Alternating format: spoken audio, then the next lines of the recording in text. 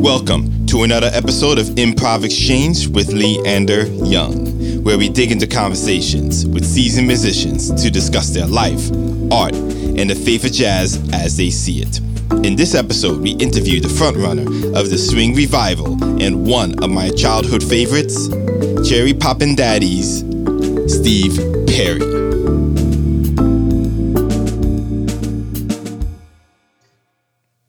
Hello, everybody. This is Leander from Improv Exchange. And today we got Steve Perry. And yes, not the Steve Perry from Journey, Steve Perry from Cherry Poppin' Daddies. How you doing, sir? How you doing? I'm good. Excellent. And when I used to tour, I'd come home to like a bunch of huge, I'd tour for I'd be gone for like a year, and I'd come home and there'd be a huge bunch of mail, and a good portion of it was fan mail to Steve Perry of Journey from middle-aged ladies who wanted to get to know him better. And I slowly would realize, oh yeah, I'd read into it thinking they were talking to me, but they were interested in Steve Perry of Journey. So I've never met Steve Perry of Journey, but I have mutual friends of his, and that I've heard that he's a very nice guy. And someday I hope to meet him and tell him how much how I have to deal with hearing about his name every single day of my life. Every time I give someone my credit card, I get fan mail. I get his fan mail sometimes. Not a bad problem to have, I think. Yeah, not too bad. Well, could you tell us about yourself and the Cherry Poppin' Daddies? Yeah, well, we started in.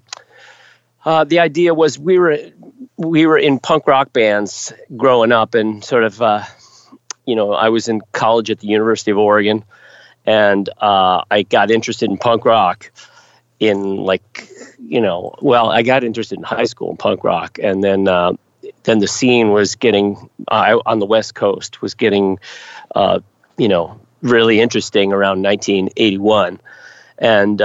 So I was in punk rock bands learning to play instruments and stuff like that. And then around 1988, I had the idea of sort of combining jazz with basically swing music and punk rock at the same time. Try to keep the energy and the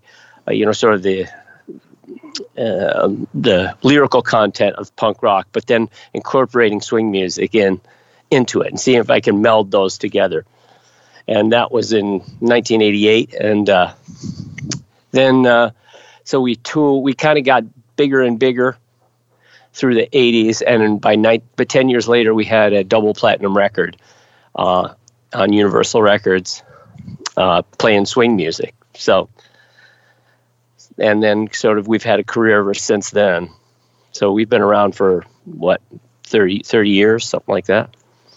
And going double platinum in the jazz world, I would say, is impressive. Now, did they classify it as jazz, or did they? It was the weird thing was that it was a pop rock record, because we kind of it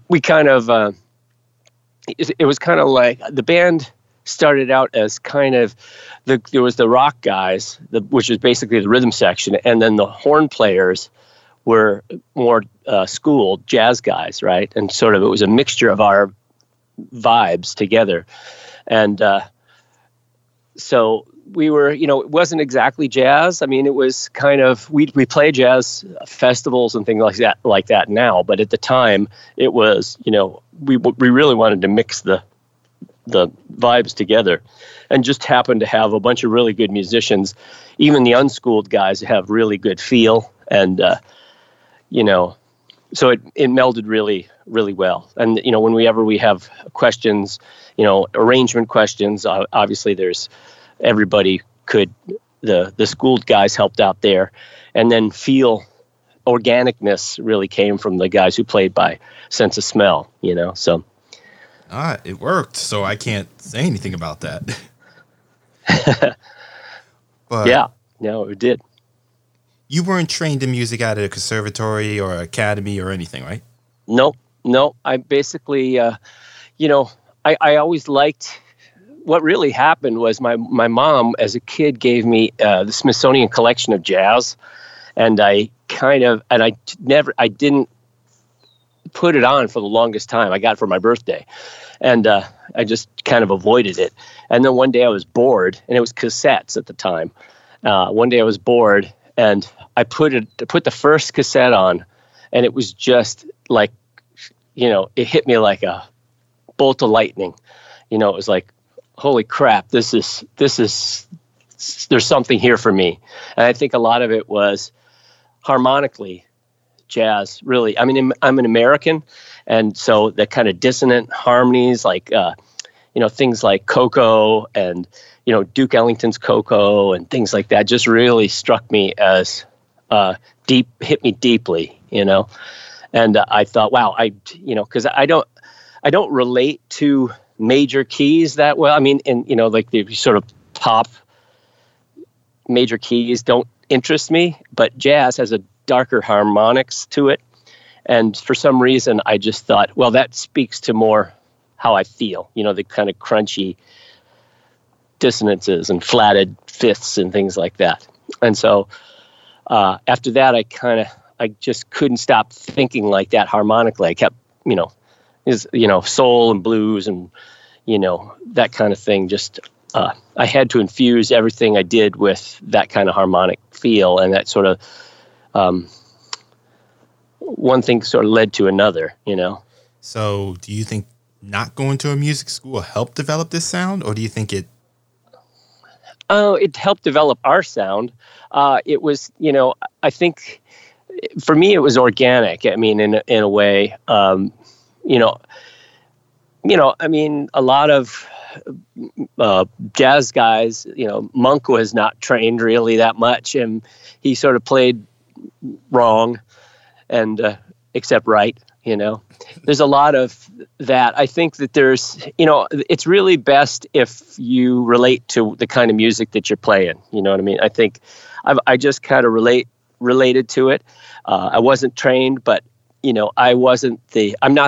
I'm the songwriter, so I basically can lay out chords. I'm not facile on the keyboards and I play guitar. I play everything badly, but I can hand it off to someone and they can give their vibe on it. But I can construct something that has the harmonics and the feels that I know need to happen. You know what I mean? Nice. So that's my role.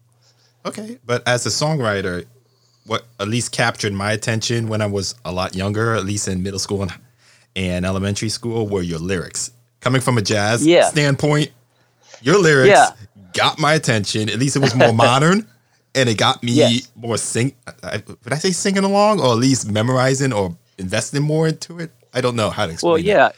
Yeah, I think part of what even a lot of early jazz compositions, even lyrically, influenced me. Because a lot of like especially in like hot jazz and stuff like that, there was a lot of coded messaging and about, that like Louis Armstrong would be writing about, interracial dating with in a song like Strutting with Barbecue, right? But he would have a crossover hit with white audiences who didn't know he was talking about that, but black audiences knew what he was saying, and I always was fascinated and loved that so much, the kind of way that he could deal with real issues and, sort of make it sound fun, make it, enjoyable and hitting with cultural issues that people, maybe they aren't conscious of. Like Zoot Suit Riot, our big hit song, was, most people who hear that don't realize that it's based on a real, on a real incident, like a real racist riot that happened in 1943, right? They just think it's some guy dancing around in a funny suit, right? But it isn't that. I mean, it was basically, that song was sort of a clarion call to our swing.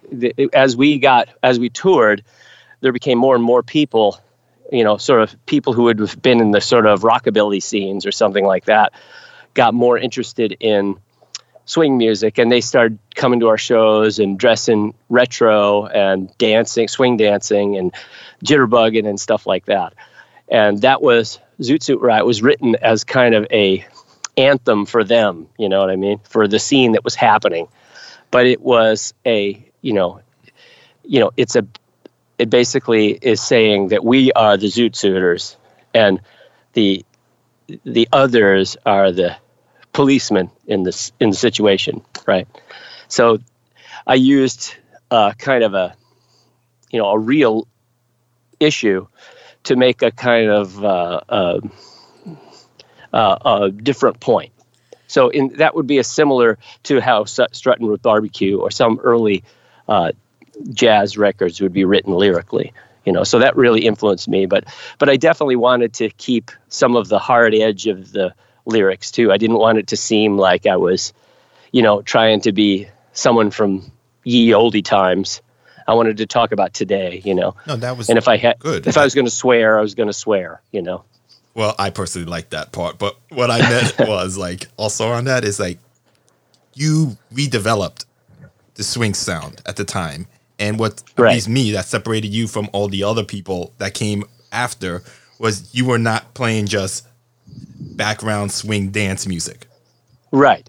I wanted to be able to, basically, I want you to be able to enter into the music in various ways if you want to. If you want to if you are interested in music and or lyrics, say, it's there. If you just want to dance, it's there, right? We're a great dance band, and all the music is, there's songs like Drunk Daddy. It's about, a father who gets drunk and abuses his kids, right? But it's a great chart, and it's a danceable song. So you can just ignore what I'm saying, and it's a pretty brutal song, but you could ignore it and just dance to it if you want to, But at the same time, there's a lot of truth and pathos in it. And so basically that was my idea, was to be able to, and that's the punk rock side of it, right? Is to be able to deal with reality instead of, I was really not interested in playing orthodox swing and just retro for the sake of, trying to be, one thing that really has always bugged me about retro, the way people see retro, jazz music, is that they tend to put it in, this was a time of more elegance and more manners, and people were all nice and stuff like that, as if, that world wasn't funky. You know what I mean? There were drugs. There was all sorts of stuff going on, right? But somehow they kind of sort of, tried to Ozzy and Harry it up. So what I've always said is, the truth of when you read something like some of the old time, there's a book called Really the Blues by Mez Mesro. I don't know if you've ever heard of this. He was a clarinet player, and he was Louis Armstrong's pot dealer, and he wrote this great book from the times. He's in and out of jail and all sorts of things that happened to him, and it's a great, interesting book from back then. But you realize that world was a lot darker and weirder than we now remember it. And I wanted to connect with that kind of world. I tell people, if I wouldn't want to be the Beatles of swing music. I would want to be the Rolling Stones of swing music. I'm interested in the dark, the sort of noir qualities of that old music, and so I try to write lyrics with that in mind.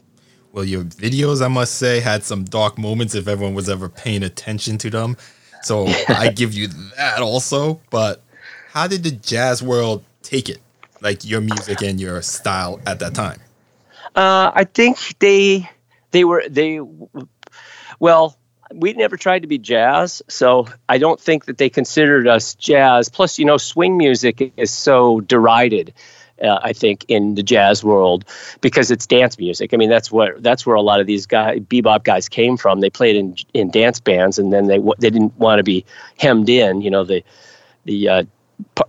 Bird and stuff like that played in dance bands, you know, and then went, I can't do this, you know, it's because I have to sit there and play everything like it's written, and then I occasionally get to stand up and do my thing, right? And I think jazz, you know, swing music is more, it's less improvisational on the whole. And I think that jazz, you know, bebop really took over the world of jazz music and left a little bit of the swing behind. So I think it was, I don't think that there's a lot of crazy respect for swing music and jazz, but I think that people are happy that we revived a style that was dead actually when we started doing it. But I don't know, it's a complicated relationship with jazz. We do play a lot of jazz festivals, and I think there's growing understanding of the relationship of swing music to, because I think swing music is a great popularizer of jazz. You know, a lot of people will hear a bop set and just go, you know, your average person who isn't conversant in all these modes and things like that will just go, I'm just so bored with this because it's the same thing over and over again, right? Mm-hmm. You know, but if they hear swing music, they can get into it physically, they can dance. There's a whole, you know, but like I said, the harmonics are the same, and there's a bit of improvisation, and so it's like it's not full blown, you know, mighty bop kind of thing, but you can feel the bop in there occasionally. You know, there'll be moments in our music where there's like kind of monkey dissonances and stuff like that, you know. So, but it's not full blown improv all the time. We can't do that with a big band, you know. Okay, so what is something that people misunderstand about the music world since you've been in it for so long?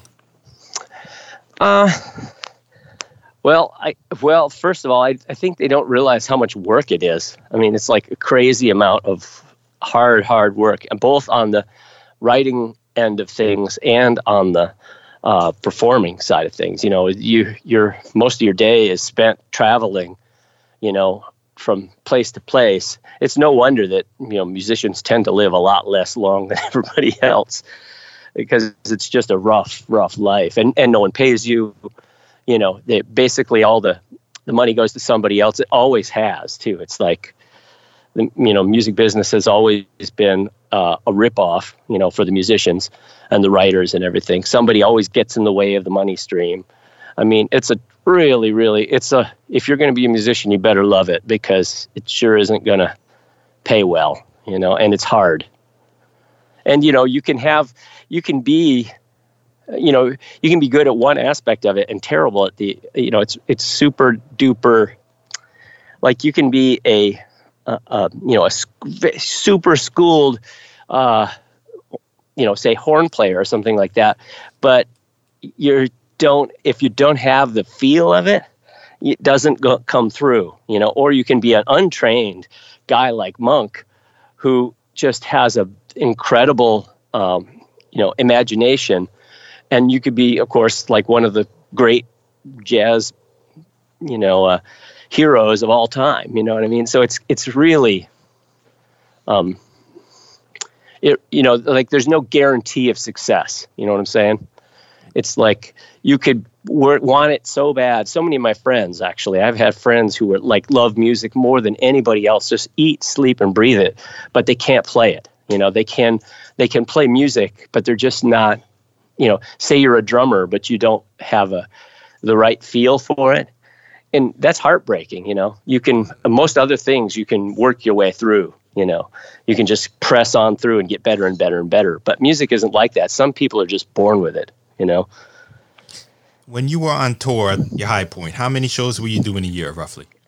Oh, man, we did over 300 in 1998. It was like every day. You know, we played a show every single day. It was hard. I mean, I would say well over 300. maybe every single day of a year. Yeah, that's hard on your band. So when you have a double platinum record, you get up, you finish your gig, you get on the bus, and it's 3 a.m. or say, and you drive to the next place, and then you get up, and it's like 10 o'clock, 8 o'clock, you're setting up for your in-store, right? So you're at some,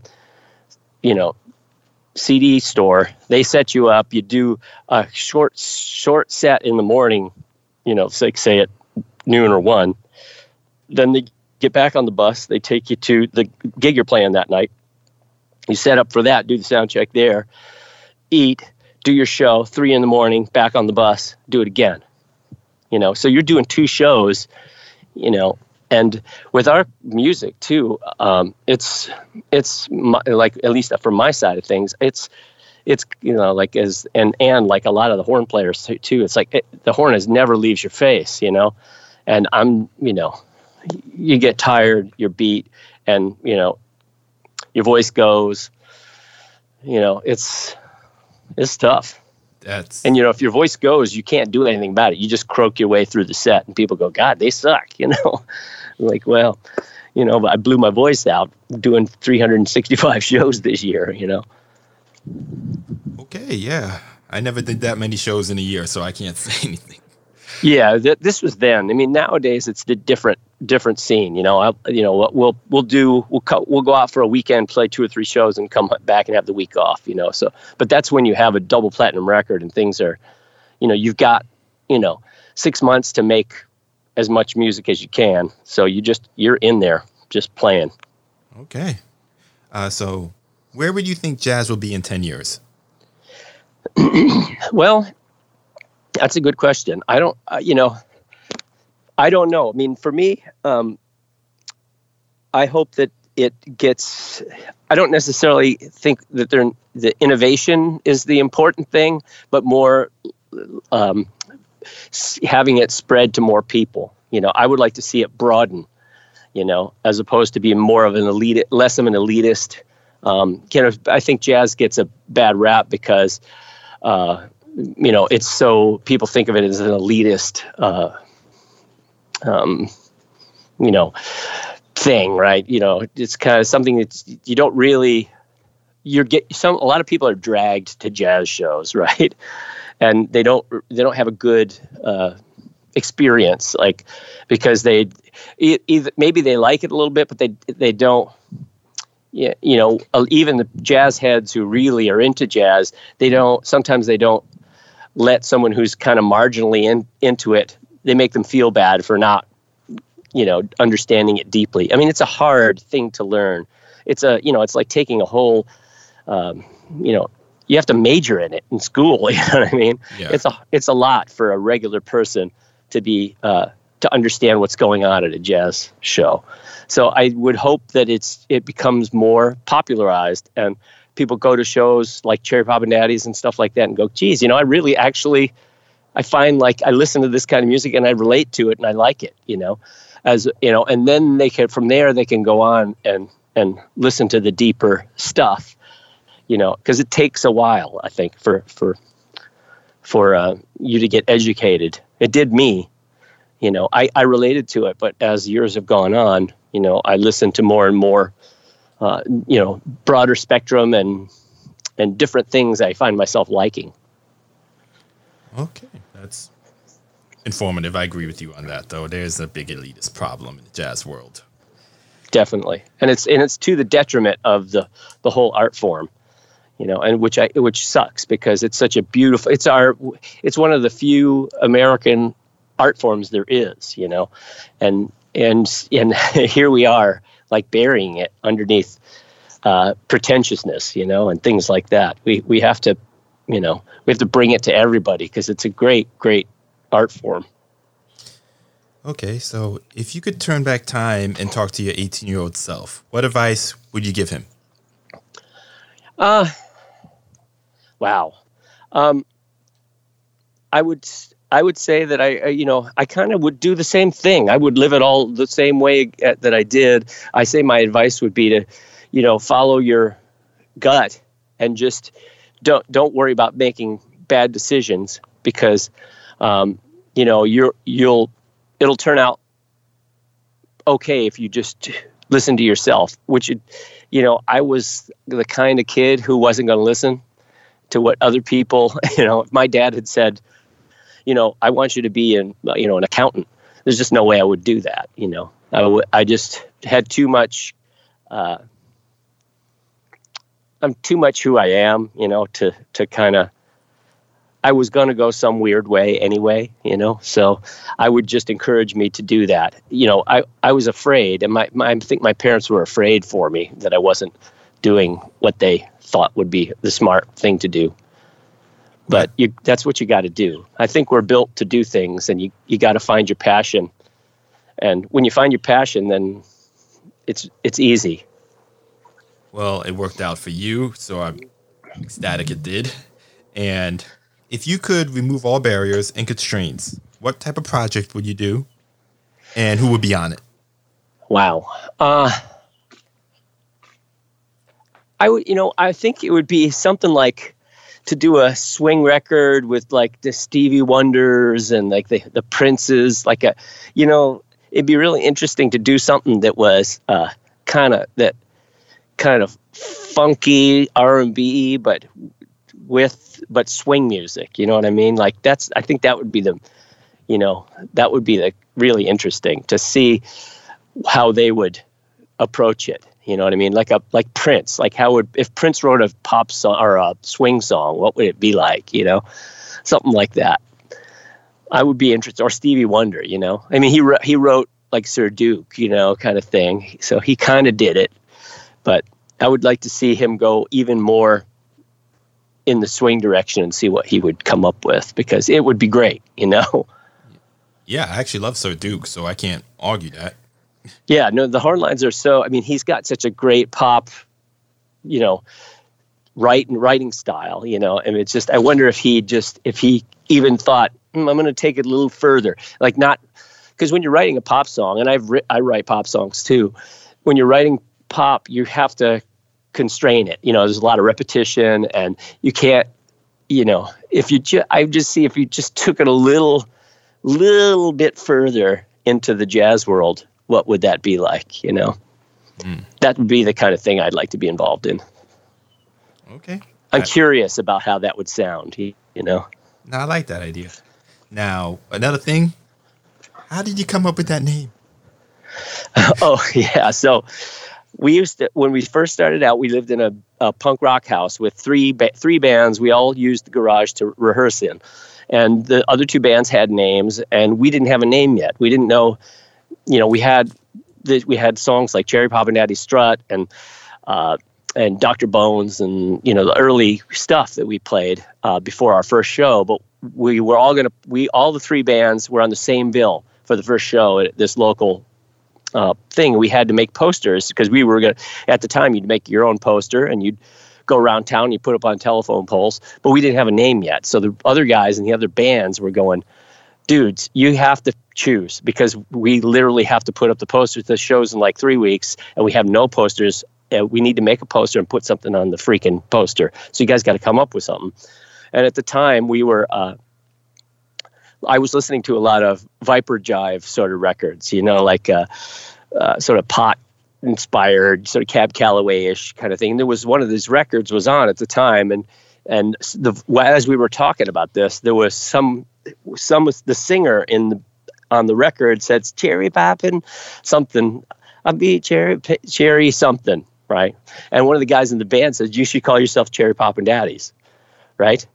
And because I listened to that all the time, right? And so we laughed and thought that's perfect, because at the time, we wanted to be called. We wanted a name that was sort of like punk rock, and sort of said that in our college town it was kind of an elitist scene. The punk rock bands didn't want the normal people to show up at the shows, so you had a weird name like the Butthole Surfers or something, and so you have, so there were lots of bands with names that made you realize, hey, I shouldn't go to this show, but you want to stay away from our show. So that worked for us. We went, let's have a name like that, And we went, okay, let's put it on the poster and put that on. We laughed and we put that on the poster, and that was our first show. And we really didn't expect to be a band that would last more than, 3 or 4 shows, to be honest.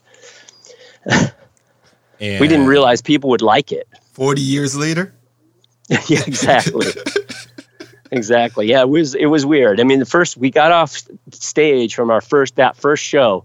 I mean, we played the show. I couldn't tell how it was going over in the audience. And there was a lot of people were jumping around and stuff. I mean, but I couldn't tell if they liked it. I just didn't know what was going on. And by the end, it was like people were just going bananas. I mean, it was just, they were cheering and, and I got off stage and this immediately was grabbed by a local reporter who wanted to talk to me all about what I was doing. And it was like immediate, everybody went, this is great. What are you doing? What do you call this? What's the name of your band? Who are you? So it was a shock. We didn't think we were good, but we didn't think anybody would care, because it was swing music, It was weird, swing at that time. No one even could tell you what we were doing. They would go, what do you call that? So swing had been dead so long that at that point in the mid 80s that people were just like clueless. Well, like I said, I love that part of the story right there. So before we go, I'm going to tell you an instrument and 2 artists. Choose one and tell us why. On saxophone, Stan Getz or Lester Young? Lester Young for me. Not that I don't like Stan Getz. I like Stan Getz, but Lester Young he's got the sweetness. He's got it all. Okay. On trumpet, Dizzy Gillespie or Louis Armstrong? Oh my God, that's like impossible to make. Since Louis pretty much invented jazz, I have to go with Louis Armstrong. But Dizzy's, I love Dizzy. I mean, wow. I mean, yeah. Okay. For me, that would be really hard. That would be a really hard one to because I love bop and I love Dizzy's compositions and I love his stage presence. But then Louis Armstrong's Louis Armstrong. Understood. On bass, Ray Brown or Paul Chambers? I think I'd go for Mr. PC on that one. Like, just because he's the, I don't know. These are really hard choices. I try to make it somewhat difficult. On piano, Duke Ellington or Billy Evans? Duke Ellington for me.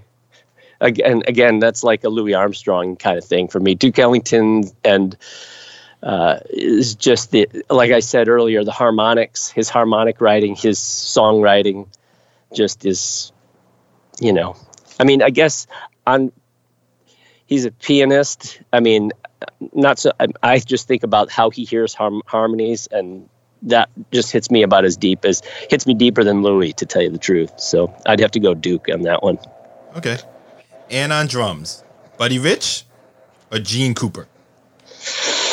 That's a hard one, too. Buddy Rich was such a jerk, but he was good.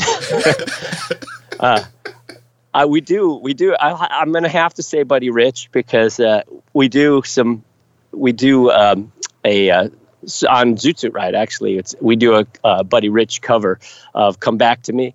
And it's really fast. It was like Buddy Rich and Sammy Davis Jr. It's really fast. And it's like Buddy just giving no quarter to the horn section, just absolutely blazing. Which album was that on? It's called, what is it called? It's in 66. It might be Sammy Davis Live 66 or something like that. It's at the Sands, I think. And it's like one of those kind of, the show is like an after lounge like 3 a.m. and in Vegas or something like that. And Buddy Rich is on drums on the whole side. And it's crazy. He's great. But you can totally hear him just going, no, I'm absolutely going to rush. And you're going to have to keep up with me.